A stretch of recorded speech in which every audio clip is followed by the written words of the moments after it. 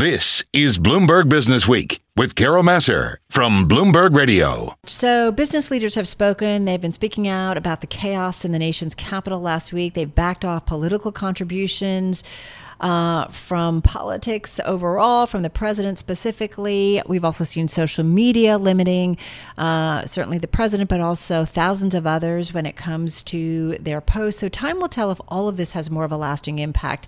Now, as I've said before, our next guest is constantly getting gut checks from his clients, and I bet he got an earful over the last week and a half since the Capitol riot. His Trust Barometer, too, has been a valued gut check for us and our listeners in terms of how the public is feeling about the business world and really the world at large.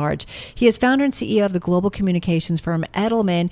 Richard Edelman is back with us, and he joins us on the phone in New York City. Richard, nice to have you here. Happy New Year, although it doesn't feel so happy. And reading through your massive report, a lot of Americans aren't happy about their leaders, and they really, in terms of who they trust right now.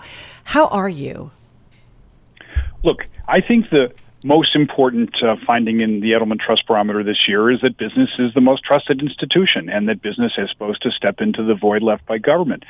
Last we talked, which was about May, government had become the most trusted institution because it was wartime and we were doing lockdowns and big spend to keep people afloat and, being fired in the pandemic. And now we're in a different point.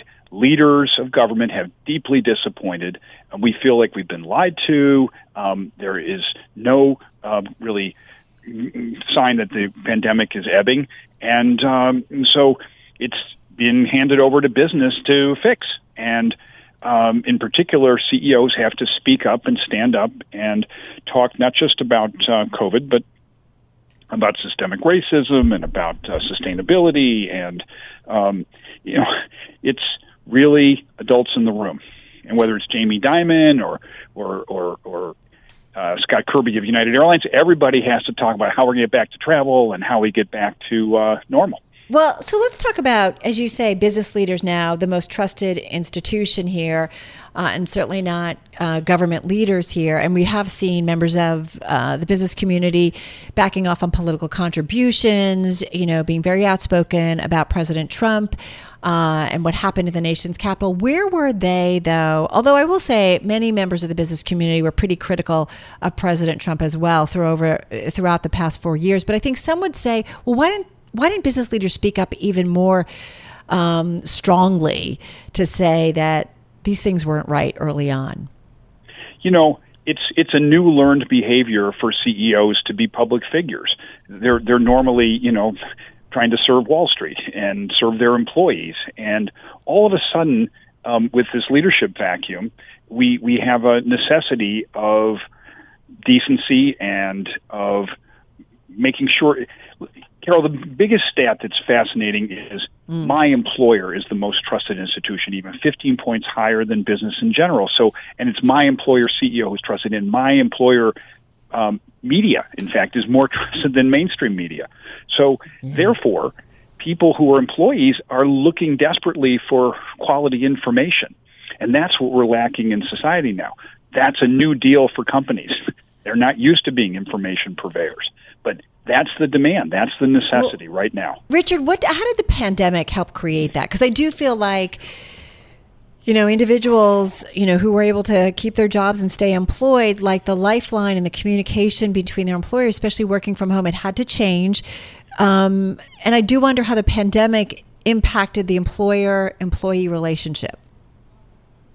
It became, as you say, in a way, the normalizing force was the connection to the office, even if you weren't in the office, and that you were getting better facts from the company about return to work or opportunity to get vaccinated from the company, not from the government. I mean, early on, the government did this well. Governor Cuomo, others, regular briefings, and then it dissipated over the summer, and it hasn't returned. And the magic cures, hydroxychloroquine, all that just deeply, deeply hurt any credibility that government leaders had.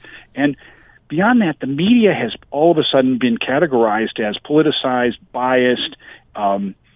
People are in thought bubbles, and The media has been crippled as a source of information. So again, government and media typically in a crisis period are the reliable sources. Not now. It's business's turn. Hey, I want to get back to the Edelman Trust Barometer that you just put out. Though, Richard, what I want to ask you, because you're constantly talking with CEOs from all different industries. What are the conversations you've been having in the last week? Well, one is about the position of America in the world. Our Trust Barometer found that the U.S. is actually third from the bottom in terms of how its own residents feel about its institutions. So we're just ahead of Russia and Japan. Japan's still reeling from Fukushima and the nuclear accident, and Russia as it is. And trust in brand America and trust in the American government has really eroded. It's only 40% globally, and it's just above China at 30%. You know, we're down there with Italy and Spain. We're not up there with Germany, Canada, et cetera. So that's a big concern. I'm also hearing from CEOs about how we're going to work with government. Yeah. And idea that some of these problems, for example, upskilling, job training, et cetera, that has to be done with government. And similarly, sustainability has to be done with government. Yeah, we can get people to do cold water wash, but the big ideas, Starbucks taking straws out of the cups. Those are all big moves. Right. But there has to be a strategy over time about car efficiency, oil. Do they feel it's going to be more difficult with this incoming Biden administration than it was with the Trump administration? I think it's going to be a different set of objectives.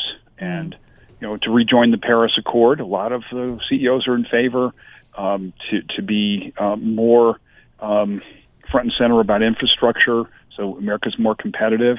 Everybody's for that. And we also have to get through the next 4 or 5 months until the number of people get vaccinated. And, Carol, our study was so scary about the number of people who were prepared to get vaccinated right away. Only 1/3 of Americans. Yeah. And 1/3 in a year, and 1/3 never. And that's completely against what everybody expected about the solve, which is you get the vaccine, everybody does it. No, we have a lot of disinformation out there. And we have to tell people who's in the clinical trials, why are they there, what's the success levels, the low level of side effects, and get them to take the shot. Yeah, I think this is like not playing at all how we all anticipated, right? We've, for so long over the summer, we were talking about, everybody just wants the vaccine, let's just get it. But it is playing out very differently. And this coming just on the heels of the president-elect kind of laying out his plans and to try and get more vaccines out to people much more quickly than they have, because we know this is key to reopening the economy. Talk to me a little bit about traditional media and what the findings were, because I find this interesting. And I think, our country's doing a bunch of soul searching. I think media is too, in terms of how we cover things.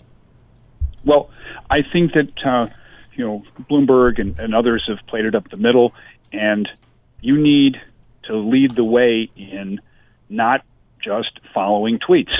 There needs to be original reporting. The media needs to have the story agenda as opposed to politicians who tweet and then the media follows. And also, the media needs to be seen as a middle ground player as opposed to associating with one side or the other. And again, we need to be sure that what you say is true.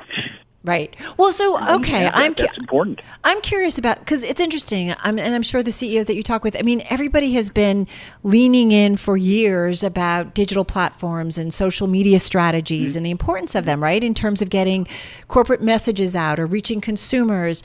At the same time, I wonder if there's any consensus or anything that you're hearing in terms of the responsibilities of the big tech and the big social media companies here, who have all of a sudden now stepped in and, kind of limiting the president and certain other platforms. But I just do wonder what you're hearing and what might be. But Carol, part of it is our own problem, which is information hygiene, which is to say, check multiple sources, don't share stories until you're sure that what is in something is accurate, and we have to do better. Only a quarter of the people do it. 57% in our study say that they share stories right away without checking the source, and only 25% say they actually go to multiple sources.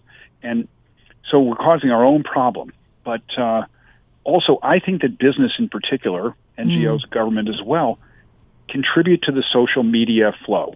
Make sure that quality material is getting in front of people so they can make good decisions, as opposed to just going off of what one person's experience was on the basis of, some bad event.